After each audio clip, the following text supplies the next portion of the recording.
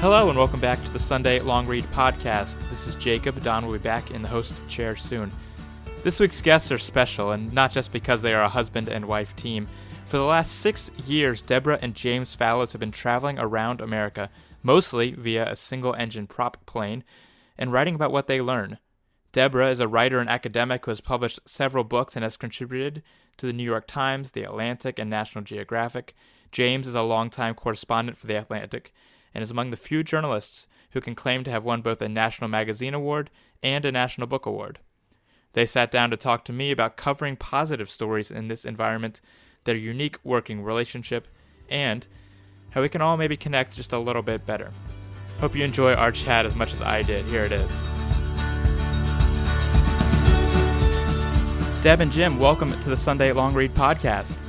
Jacob, thank you. Thanks, Jacob. Of course. So yeah, Jim, let's start with your most recent piece from Dayton, Ohio, and something that was both personal to you and made the national news when a mass shooting there left 9 people dead. Can you explain just your personal experience of that day?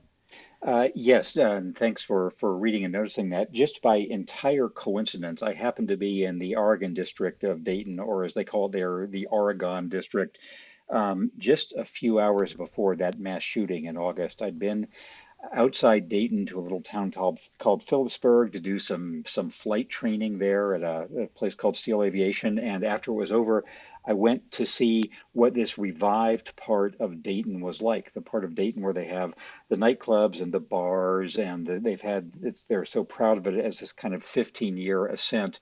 And then a couple hours after I was there was, of course, the horrific shooting. And so I was in town for the next few days and saw the way it was just the white-hot center of national attention, as was El Paso in the same tragic weekend. Again, for aviation reasons, about 10 days later, I was back in town, and I talked with Nan Whaley, who's the very popular Democratic mayor of Dayton, whom Deb and I have known for a while, just to ask her what it was like to have the world's attention on her for this 4 or 5 day period on her city, and then to have people go away, and how she hoped what Dayton had been through would have any kind of ripple effect other than just being a tragedy. So that's what I was writing about as the kickoff to more discussions of Dayton. Mm-hmm. And was that the first time either of you had visited Dayton then? And then also, how did you hear about the tragedy initially? I've been to Dayton. Deb, you're from Ohio, but have you been to Dayton? I'm not sure. I've been kind of through Dayton, which is what happens with a lot of people. I grew up in northern Ohio, but as you drive through the state, you often end up driving through Dayton. I have just one kind of oddball linguistic thing to add to this. Mm-hmm. In my entire life of growing up in the Midwest and mostly in Ohio, I always pronounced the state of Oregon, until I learned as an adult that everybody else said Oregon. Yeah. So it was a real throwback to hear people say in the Oregon district, which is, I just underline how it's said in Ohio. Right. And that's something Jim even mentioned in the piece. Yeah, it was, and that's because I've been tutored by Deb, and I grew up on the West Coast, so I had heard Oregon, and I had been there a number of times over the past decade, again, for oddball aviation reasons. It happens that sort of the CarMax of airplanes for the kind of airplane I fly is at the Steele Aviation in Phillipsburg, Ohio, which is about 10 miles out of town. And it's this little tiny strip, literally in the middle of a cornfield. But a husband and wife team there, Jamie Steele and Danny Potter, have made it the kind of the trading place. So when we had an airplane that we sold before moving to China, I flew it out there in 2006, and I've taken airplanes there off and on. So I've mainly been in Dayton as an adjunct of Greater Phillipsburg. Yeah, that's funny. And Dayton is actually a huge aviation center traditionally. I mean, the Wright brothers started there, and they took one of their initial flights flying textiles to Columbus for some reason, and attaching that Columbus to the Dayton aeronautics history. Here's something that very few people know, and now you'll be in the know. The first woman to fly around the world was, as we know, not Amelia Earhart. She didn't quite make it, but it was a woman named Jerry Mock, who was from Columbus, and made her her circumnavigation of the globe in the 60s. She was a housewife, and a new pilot actually had just gotten her instrument rating when she was kind of forced to try to take this trip around the world and be the first woman to do it. And she did it and has really gotten very little press since then. So there's another Ohio factoid for you. Absolutely. And so then how did you, this kind of fits in with the larger project, the Our Town's continuing project you guys are doing now, but how did you decide you wanted to go back to Dayton, you wanted to turn this into a multi-visit story, and how do you kind of figure out how to frame it? So the last part of how we frame it is what Deb and I have been talking about right now. The reason for doing it is that there's a kind of city that Deb and I have seen a lot of over the last 6 or 7 years now, of cities that are famous for having some disruption, of Charleston, West Virginia, or San Bernardino, or Erie, or Duluth, and then how they deal with that, and why the story is more than just number one, opioids, number two, disgruntled people who are laid off, and number three, everything coming from that. And so we'd seen Dayton has gotten a fair amount of attention this way. There was a PBS documentary in 2018. There was a really excellent documentary film that came out in 2019 called American Factory, about a Chinese firm that has moved into a closed GM plant there.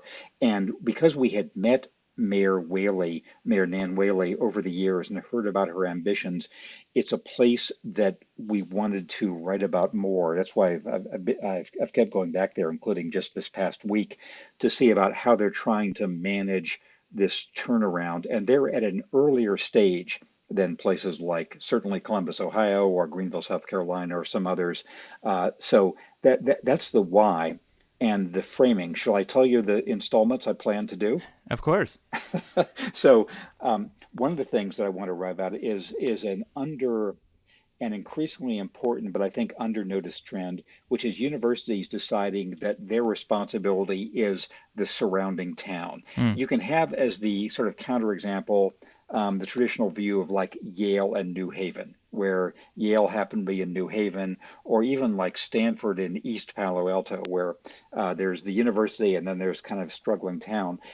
Muncie, Indiana, we were earlier this year. Ball State University there is literally taking over operation of the public schools, just figuring that that the city's future is its future.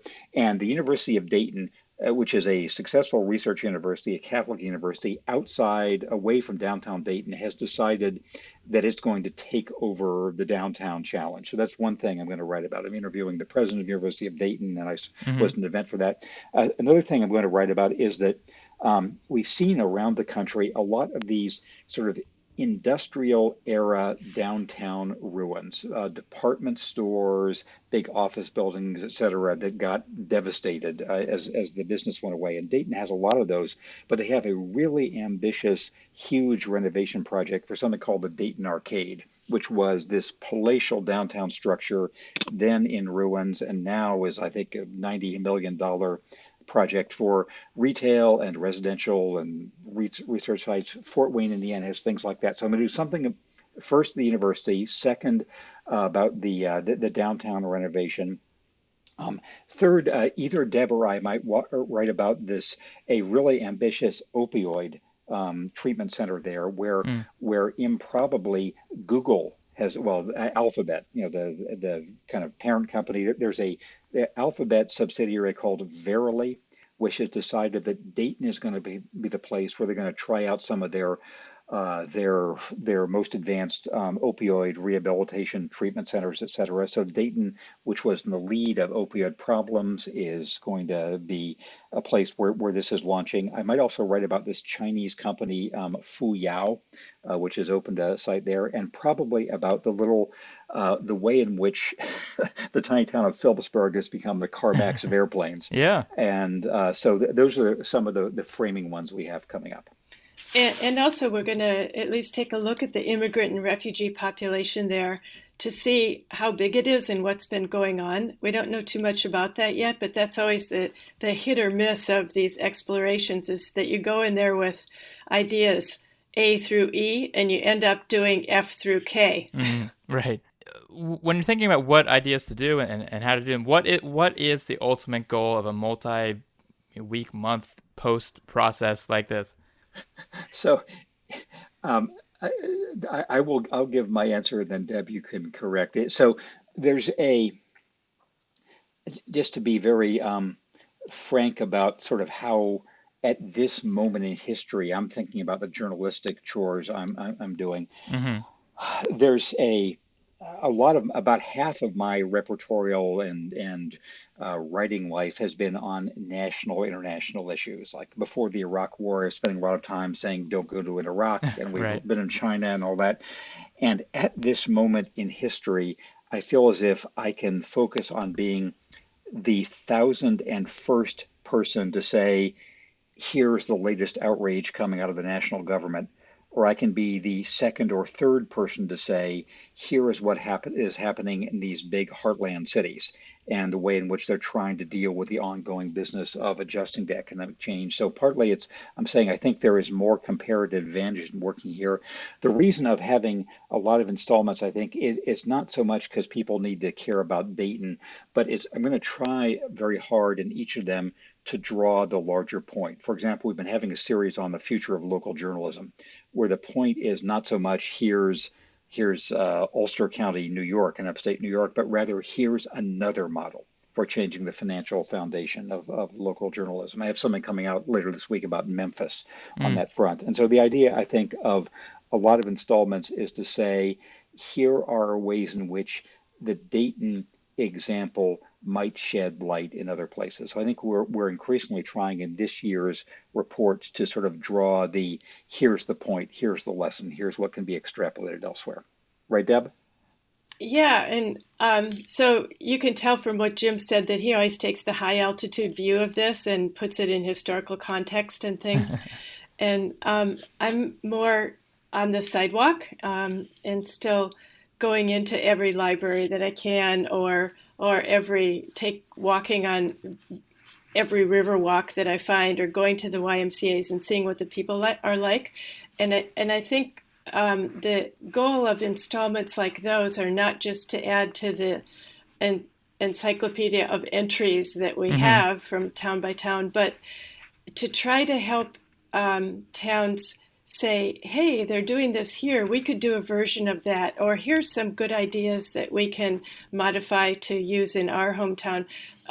More of a news you can use that will be helpful to people. And this is partly because we've had so many questions from people of how do we start? How do we fix our town? Tell us what to do. Are there models for this? So to try to put it into some larger picture of this is not just another one, like Jim said, but this is in this silo of schools or the environmental action or recreation.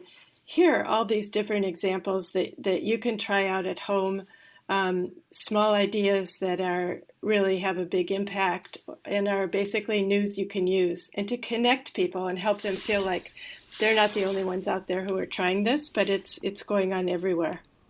And Jacob, can I horn in there just with sort of a phase shift comment? I think when we first started doing this back in 2013, we went to Sioux Falls, South Dakota, and Rapid City, South Dakota, and Holland, Michigan, and then to Burlington, Vermont, and Eastport, Maine, I think. Our reaction was mainly, my God, we can't believe this. There's all this stuff happening in Sioux Falls. There's all Mm-hmm. these refugees from Sudan working in the pork slaughtering plant, et cetera. And so for the first while, I think the impression was we had no idea all these things were happening. I think now we're trying as consciously as we can to shift into the the news you can use mode. I say, speaking as a former editor of U.S. News, which trademarked the phrase. And I'll just mention one other thing. In Pensacola, Florida, there's a very deliberate movement there to say, what's the codification or what's the playbook or what's the how-to of how a city can rebuild its downtown, revive its civic engagement, support its local newspaper, et cetera. And we're trying to connect people who are looking for those step-by-step ways to actually get things done. Yeah, that's really interesting. So let's dive into that a little more, because that's really, I'm fascinated by this project, which, like you said, started 2013, right? So it's going on year 6, if not year 7. And what's so interesting to me is it's something different than typical journalism with a capital J, or typical reporting with a capital R. And to me, in your writing and in all the various forms, you guys kind of come across more as, smart, curious people, more than, capital J journalists. I don't know. There's a humanity or a transparency maybe in the writing. Do you see what you guys are doing as just journalism? Do you see it as something slightly different? I don't know. I don't know if you think about the terms you put on it.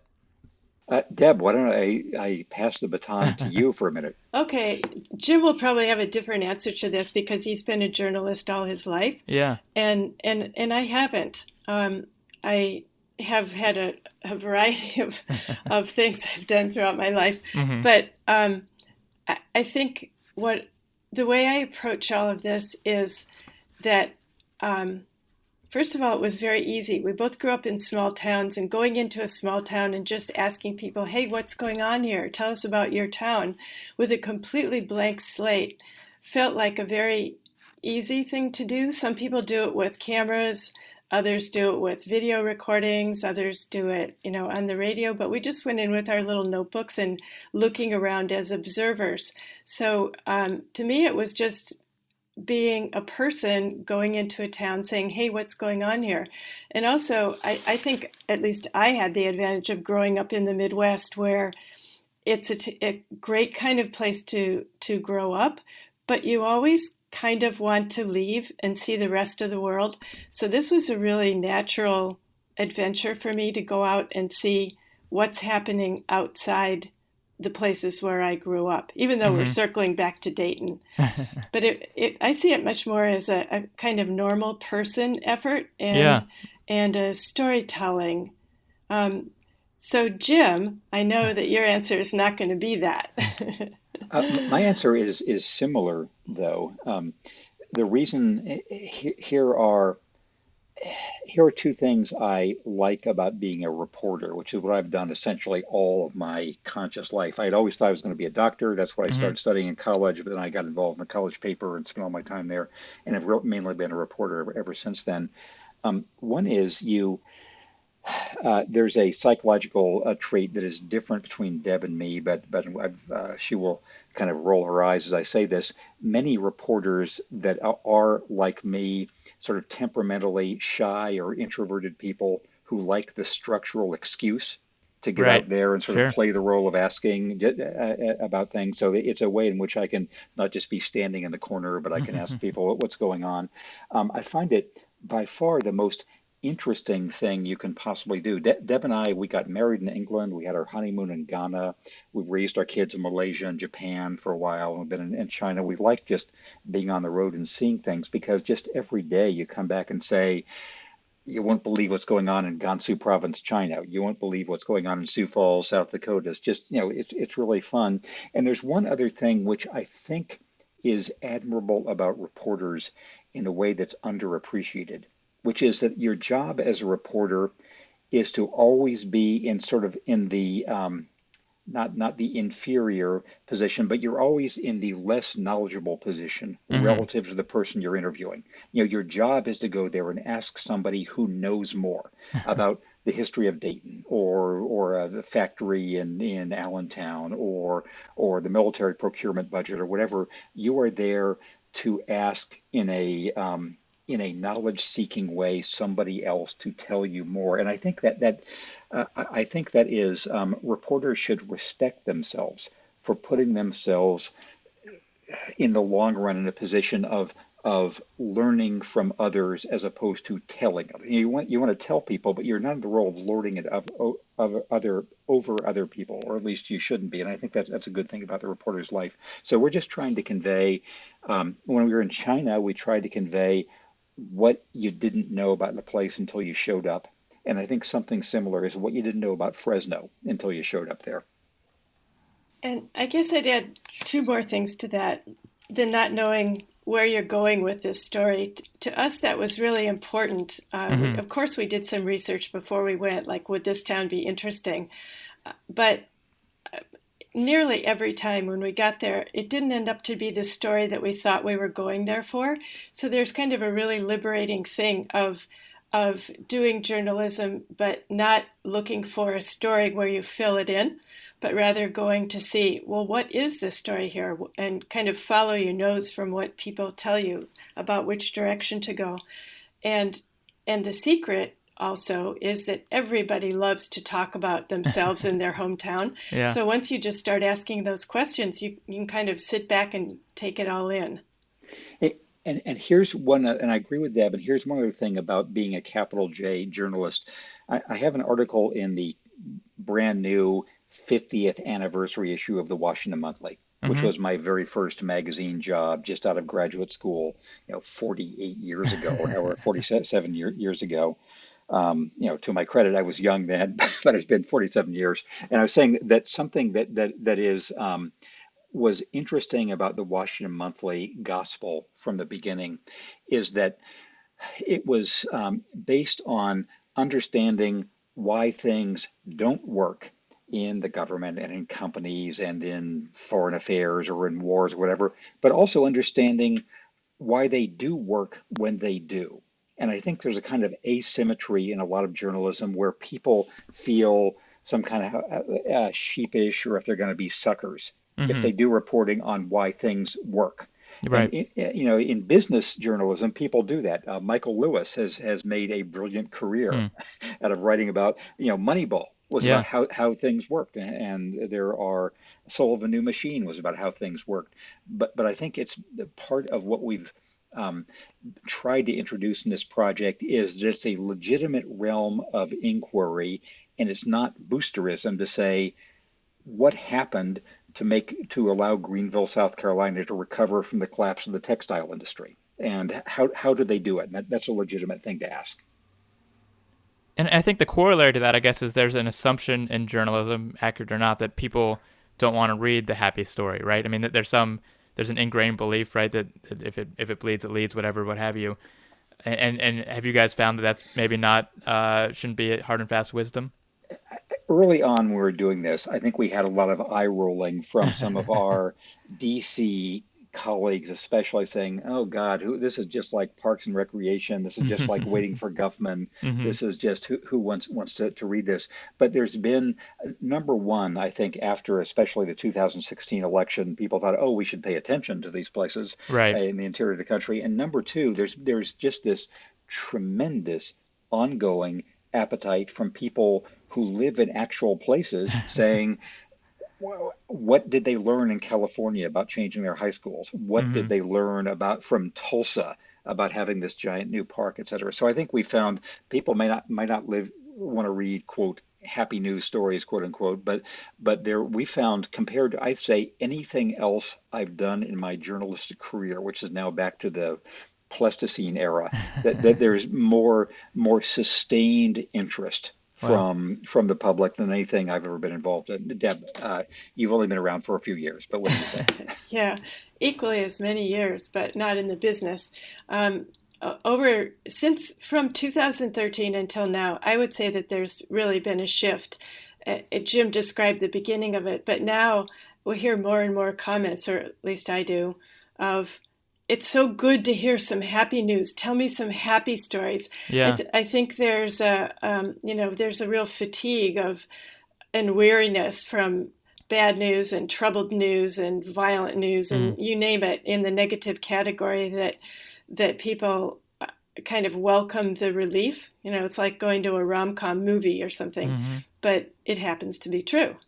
and I think this is a yin-yang complementarity between Deb and me. I think it's a matter of proportions, that there are a lot of really terrible things going on in the U.S. right now and in the world, and I think it's important to be informed about that, and people are informed about that because cable news is 99%. What the latest disaster that's happening, and that's important. But there's this whole other aspect of life that is just not known. And I think that Matthew Arnold originally had his saying about see things steady and see them whole, and then that became the motto of the British newspaper, The Guardian, in the 1800s. And I think that's sort of the see things whole Mm-hmm. is the idea we're trying to get across. There's the full picture of the trauma for the U.S. now, but also the people who are battling it in various ways. Do you have a sense of what the impact, how people would act differently if they did have, if they were seeing things whole, if they were seeing things, I mean, I guess I could say if they were seeing things for the way you guys see it? There's a quote that we have, I think, at the end of our book from Philip Zelikow, who's he's worked for mainly Republican, both of the presidents Bush he worked for in the White House and the State Department. Now he's a professor at the University of Virginia, and he was saying he had the feeling, as we did, that there were lonely voices around the country who would think of themselves differently if they imagined they were part of a chorus, if they imagined there was a different melody, if they thought there was a movement going on.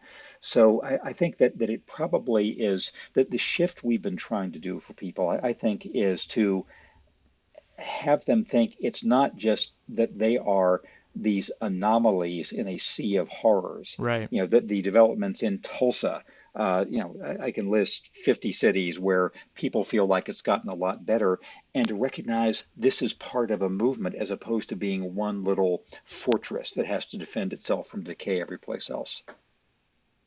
And I think there's also a really important aspect of how people react to all of this, which is that whereas with the national government, you feel like there's not much that you as an individual can do except watch the news and be informed and have an opinion.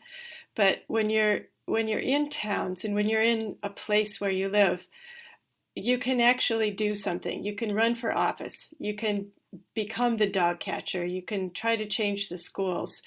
And you are accountable to where you live and to take responsibility for it and to be nice to your neighbors and so forth. So it's a kind of different way of operating in your local circumstances where you have agency and responsibility and power that you don't have in a national setting. I would say that we've seen that change a lot more. I was just, for example, at this conference in convening summit meeting in Greenville, South Carolina, of rural women. And so many of the workshops going on there were things like how to run for office and how to win. Yeah. And it was step by step of how to do these things where you can be have an impact, not just dream about it and talk about it, but actually do it. And I think that's an important kind of shift of energy and focus. And do you guys think that it seems to me your position has shifted at least a little bit now that you've been doing this for several years, and you've touched on this a little bit, but going from initially you go into these places and you are coming from the limited knowledge and talk to people who know more, and now you guys have mentioned people reaching out to you asking how they can improve their cities and how you guys can take what you've learned in certain cities and maybe help other people, a more active role, a more expert role. Is that a shift that you've embraced at all? I think we are, we spent most of this year, 2019, working with some good friends and very talented people from HBO and making a documentary that will come out probably next year about places we've been. And so we've spent more time since our book came out, both working on this movie and trying to share things we've seen at in meetings and conferences and all that around the country. I think that our longer term goal, Deb, I'm sure you'll correct me if this is wrong, is to connect as much as we can, because there are people who are doing similar things all around the country, and I think we want to make connections that might not be obvious to them, and also to try to use our sort of comparative advantage in the whole lineup of people working on these local projects is we can write about them and tell their story and try to draw it. Well, I'll give you an example. I've been writing about different funding models for local newspapers as they try to escape from private equity.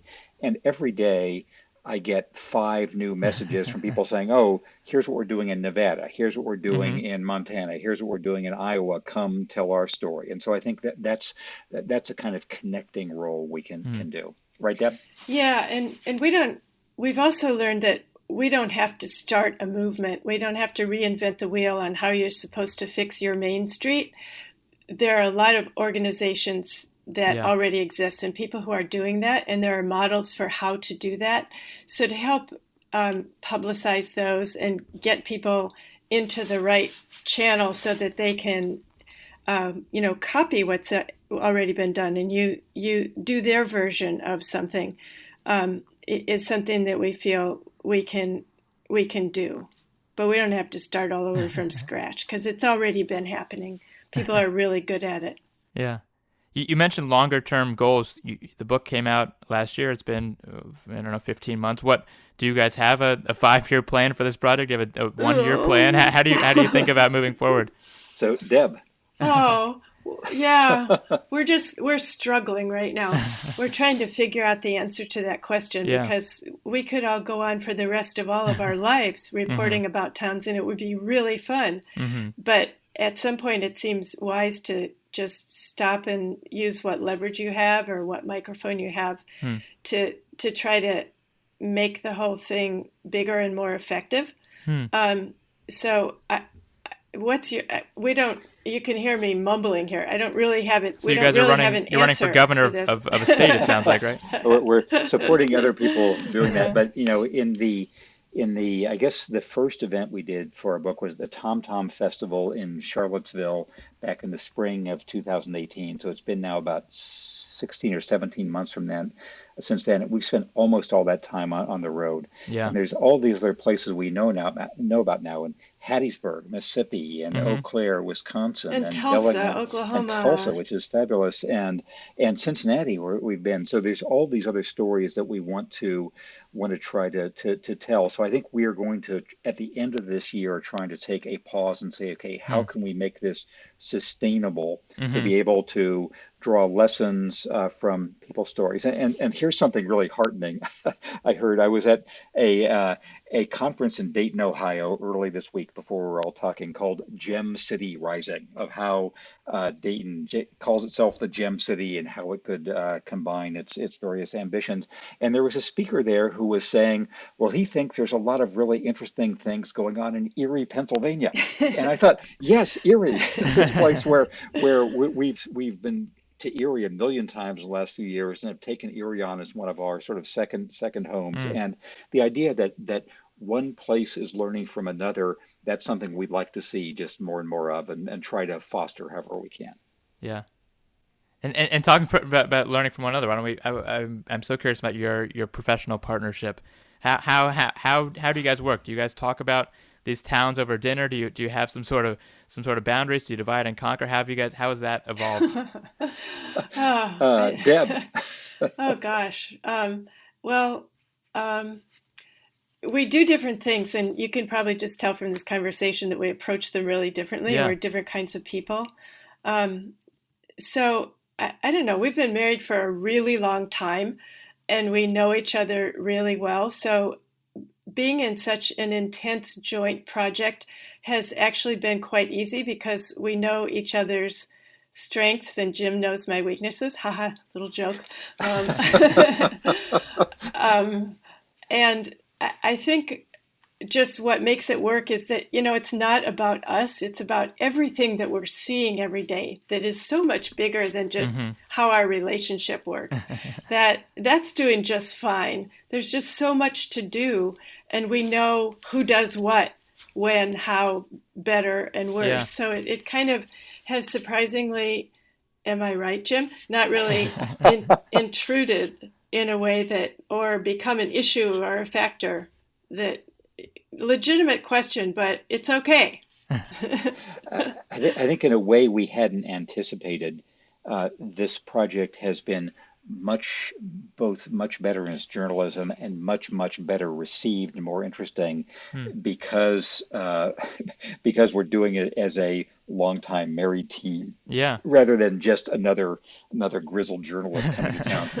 Deb is a much more outgoing and likable person than I am. She's so it really improves things to have both of us coming to town, to have Deb, making friends and also presenting what we found. And we did this in China. We were in China.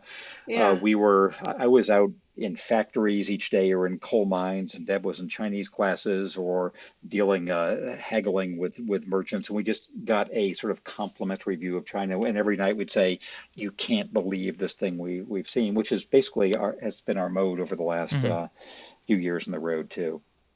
Yeah, and Jim thinks the big thoughts, and I plug in a lot of observations that maybe it's more EQ to compared with IQ, or however you want to say it. It yin yang, which is supposed to be better when you get the two things together than either separately. Right. I hope so, anyway. I don't know. And it becomes obvious to everyone within a minute or two of meeting us where the power lies in our family, so that they sort of appreciate that. I think there was we have many stories in China that are leading up to that conclusion, which I will not go into. But I think it's been interesting. We've not had a moment of thinking, oh, what are we going to do after the kids have grown up and left? What are you going to do now that we finished this or that project? It's been every minute has been fun, right, Deb? Yeah, it actually pretty much has been fun. There are a few blips, and we're really also trying. Our kids lecture us on work-life balance, and we've got a whole team of grandkids now. So we really do need to spend more time. We want to try to spend more time with them than we've been able to. Mm-hmm. Yeah. And it's not just, I'm not just doing lip service to that. I miss those little guys. They're a riot.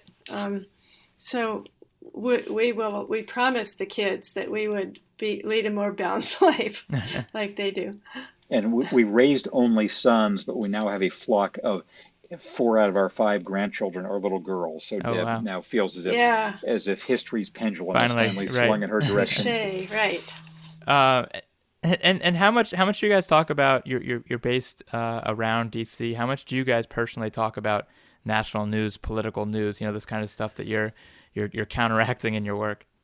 I think, like everybody else does, and I have this sort of, just as Deb and I have our divide and conquer, or our divide and and unify role in our reporting, I have in my, I have a Twitter part of my existence, which is much more national news focused than our web posts, and I think we probably bellyache about national news as much as anybody else, right? Yeah, Deb? Right. It's our neighborhood. It's where we live. It's everybody's involved in this, or only 1 or 2 steps removed from it.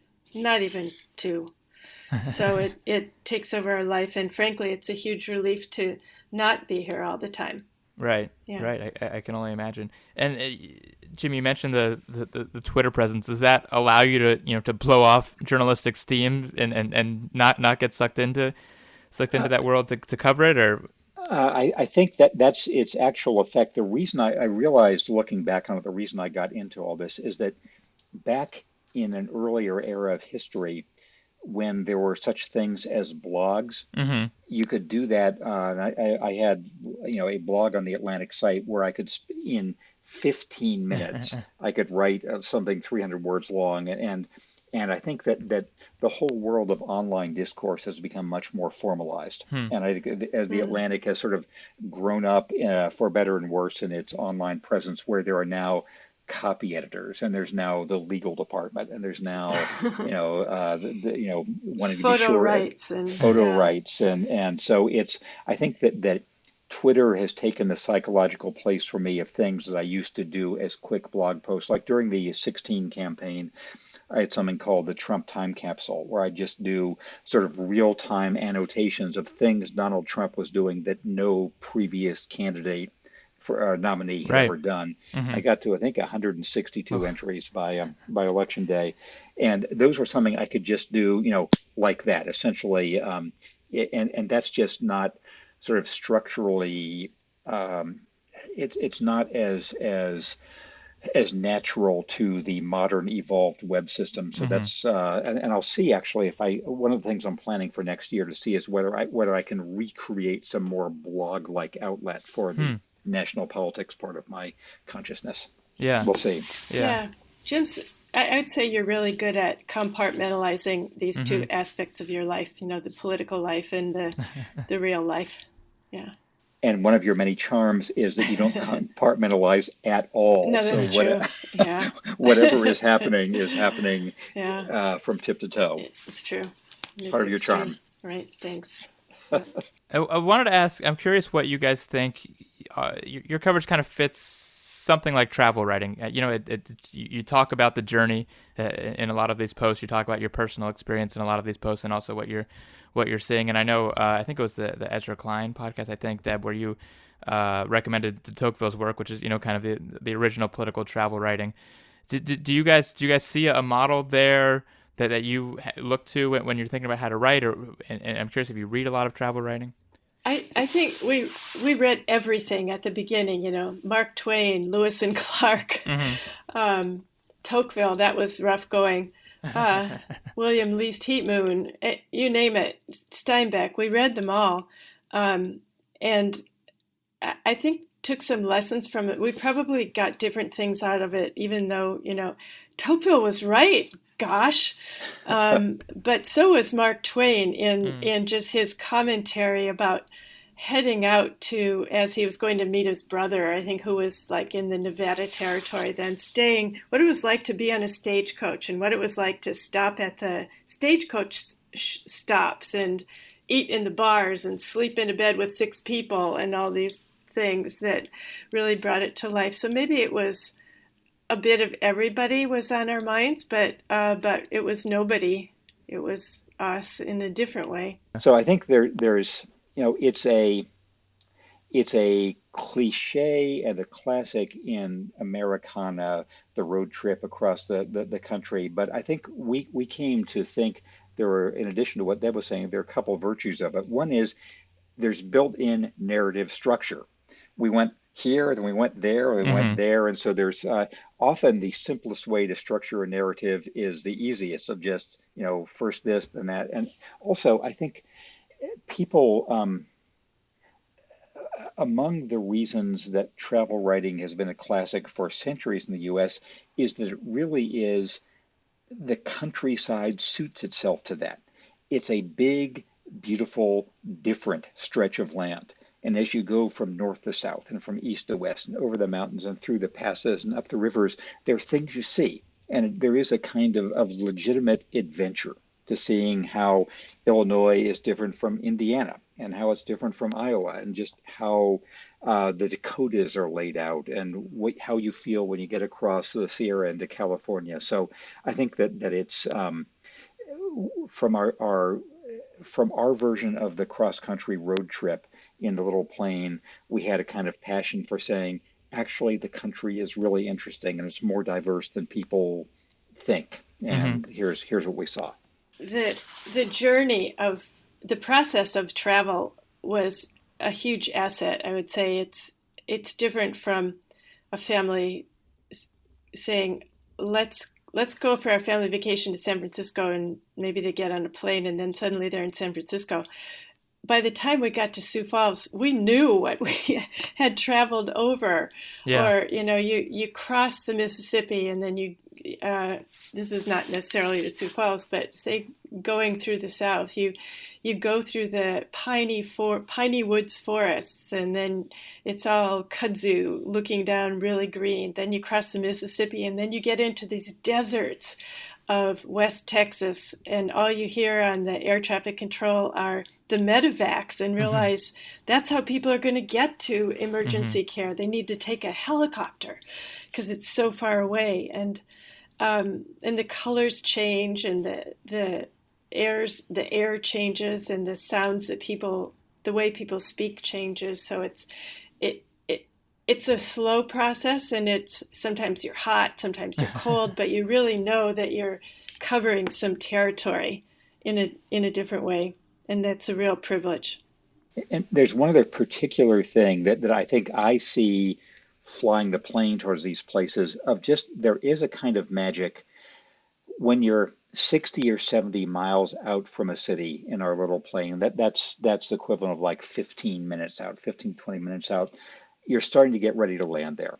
And so I'm thinking about how the airport's going to be lined up with the rest of the city and how the winds are and all that. And just the process from even from 3,000 or 4,000 feet up from 50 or 60 miles away, you're headed towards this place and you see it coming. And the closest comparison I can think is how when you're in an ocean liner or you're some kind of sailing ship going across the sea and you have your first glimpse of land.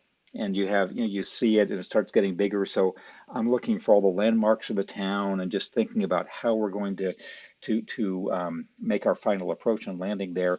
And just there is a kind of grandeur to the setting of even a small place in its surroundings when it's the point you're flying towards and aiming towards and just so anyhow, Deb, that's what I'm thinking of in the last 15 minutes before we land. Yeah, and so here's what Jim misses since he's actually flying the plane.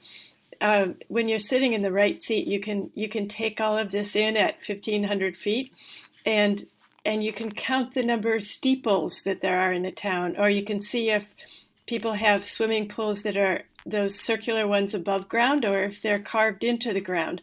You can see if the roads have grids or if they're kind of meandering. How much countryside is there around it? Is it near water? And it becomes, and then as you get closer and closer and see, you can see if buildings look abandoned, if there are no cars in a parking lot, and then finally if there are weeds growing in that parking lot and like nobody's been in that factory for a really long time. So you get a sense of geography and of history at this low altitude in those last 15 minutes that kind of prepares you for what you're going to, sets a context for what you're going to then see when you actually land and make your way into town. And when you guys have to or get to, write your reports from these places, what role do you guys see for the stories that you tell? When you're trying to tell, a bird's eye, a complete, an honest, a whole picture, and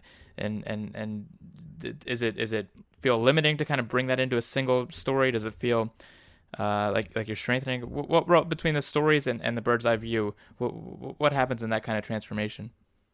I think for me, one virtue of having done this in serial journalism, incremental installments over a number of years now, is you don't have to pretend that any one dispatch is the full story. You can say, let's take the example of San Bernardino, where we spent a lot of time, and I grew up right next to it in Redlands. San Bernardino is, on the one hand, a really, really troubled town. On the other hand, there's lots of interesting things happening there. I think you have the idea that today you're going to tell about one aspect, and tomorrow you're going to tell another aspect, and then you're going to do another one next week. I think it reduces the pressure, and you can have some of the complexity of it's really hard to boil any of these places down to is it good or is it bad, because they're all both good and bad. But you can say, here's another log on the fire.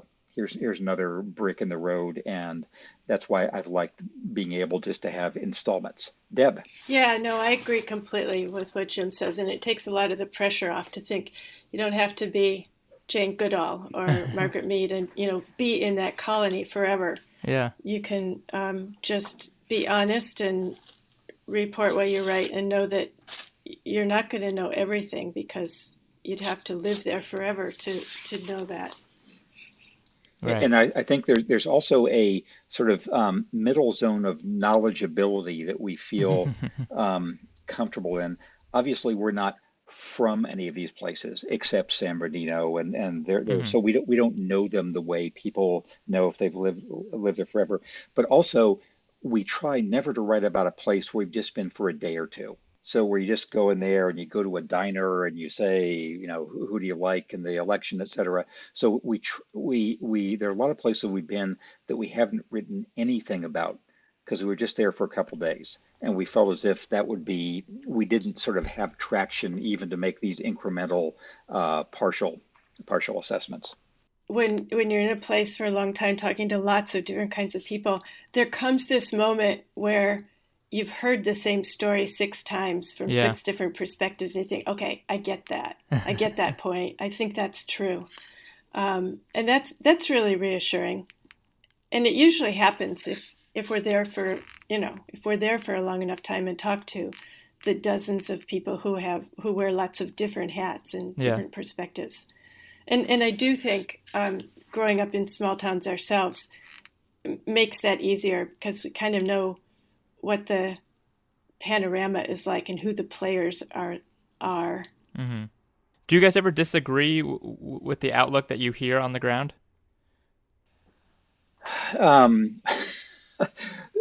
Well, there's an example I will give only in general. So the short answer is yes. Mm-hmm. Here's something I will vague up because I don't want to. You might be back. Yes, might be back. Is we've been to places where people who are obviously at the top of the social ladder there, of the income ladder and the status ladder and the racial ladder, will say, "Oh, there's no inequality in this town. There's no divisions. Everybody's happy," and that is. That's not how it looks to other people in the town.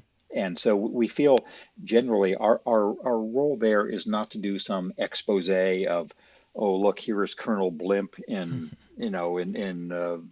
some place in the South, but rather just to hear enough that there's something new or surprising or illuminating we can say. But yes, there are places where we hear people say things that in our more limited knowledge we disagree with. Yeah, and that's not that difficult to suss out, because you know who those people, the role that they play in the town, or what their own interests are. But so it kind of makes sense that they say what they say. Yeah, right. And in some cases that's their job, right?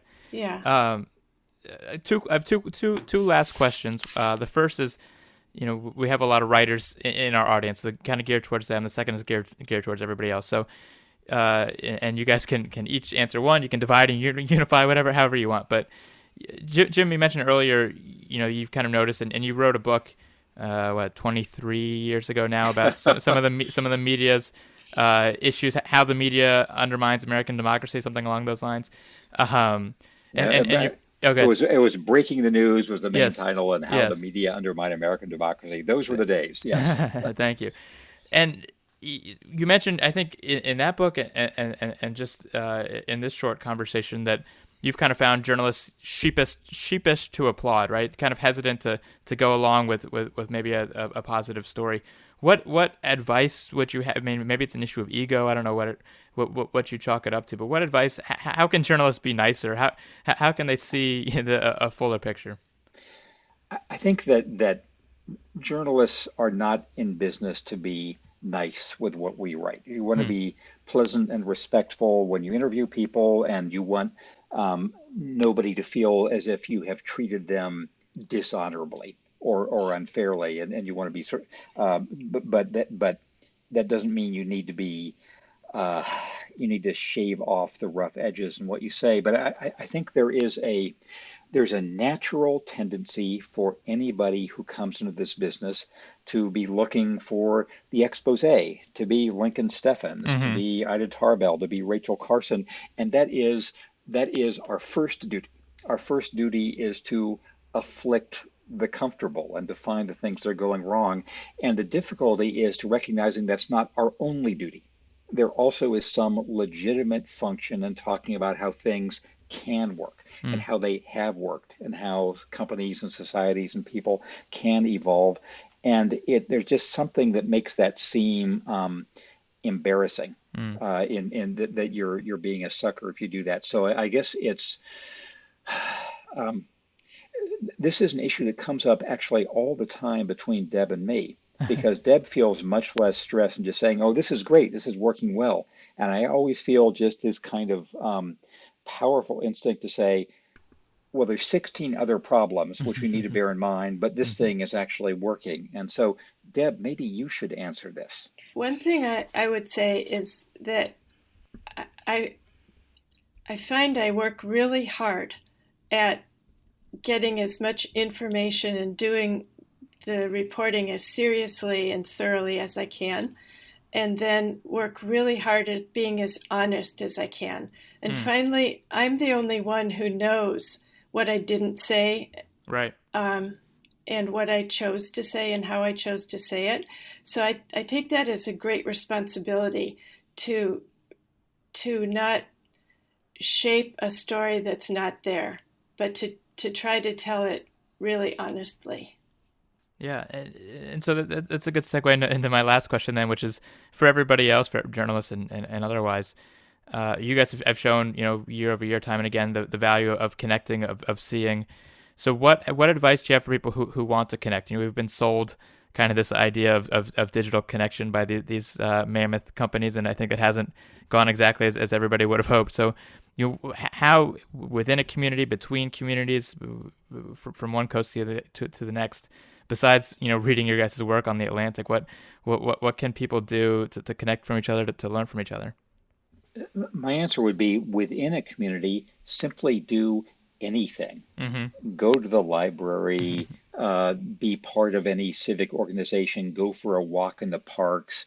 I am a cat rather than a dog person. It's a shame you can't walk cats on leashes because walking dogs seems to be a way to bring people together. Yeah. Just anything within a community that is good. And I think between communities, I think the main thing is to travel as much as possible. And when you get to other places, never ask the question that is guaranteed to increase the anger level and decrease the sophistication of a conversation, which is, who are you going to vote for? Mm-hmm. Do you like Trump? Do you like Hillary? Do you like person X, Y, or Z? Anything else about the life city by city is much more interesting, much more connectable than those national political themes. So, Deb, you can give the spiritual ending here. I agree with Jim that just getting out there and doing things is the most important, and nobody does anything right the first time, but you learn from each thing you do. Like I suppose running for office, how many people try it and fail and then do it again and actually don't fail. Mm-hmm. But it's very humbling to just show up and raise your hand and try to do something that you've never done before. But people respect that and they applaud that.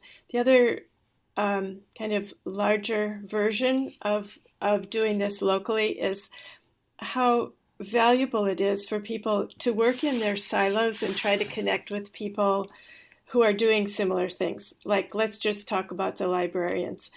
They always learn things from each other when they go to meetings about mm-hmm. what they do in their towns. And that's actually something that I wish people had the means to do more, because a lot of people in a lot of professions like librarians would profit a lot by having the budget to go to a meeting that's 3 states away or on the other side of the country to just kind of see what's going on. And if I were doling out money, I'd dole it out in the direction of making people able to travel around a bit and find their compatriots in whatever they're doing. Yeah, absolutely. Fantastic. So lastly then, what is the best way for people to keep track of your travels and what you guys are doing? We have a site called ourtownsbook.com, where we have a collection of all of our writings, and have also an Atlantic site. And so, Deb, what's the best way? Yeah, I think those are the 2 things, and we'll try to make those more obvious about where to go. But those are the 2 best places right now. Yeah, fantastic. Awesome. Well, Deborah and James Fallows, ourtownsbook.com, coming to a town near you, hopefully sometime soon. Thank you guys so much for being on the podcast. I also want to thank Peter Bailey Wells, this week's producer, for putting it together, and obviously for everybody listening to the Sunday at Long Read podcast. Jim and Deb, thank you guys so much. Jacob, thank you. Jacob. Thanks for your wonderful questions. Interesting. Of course. Have a great one.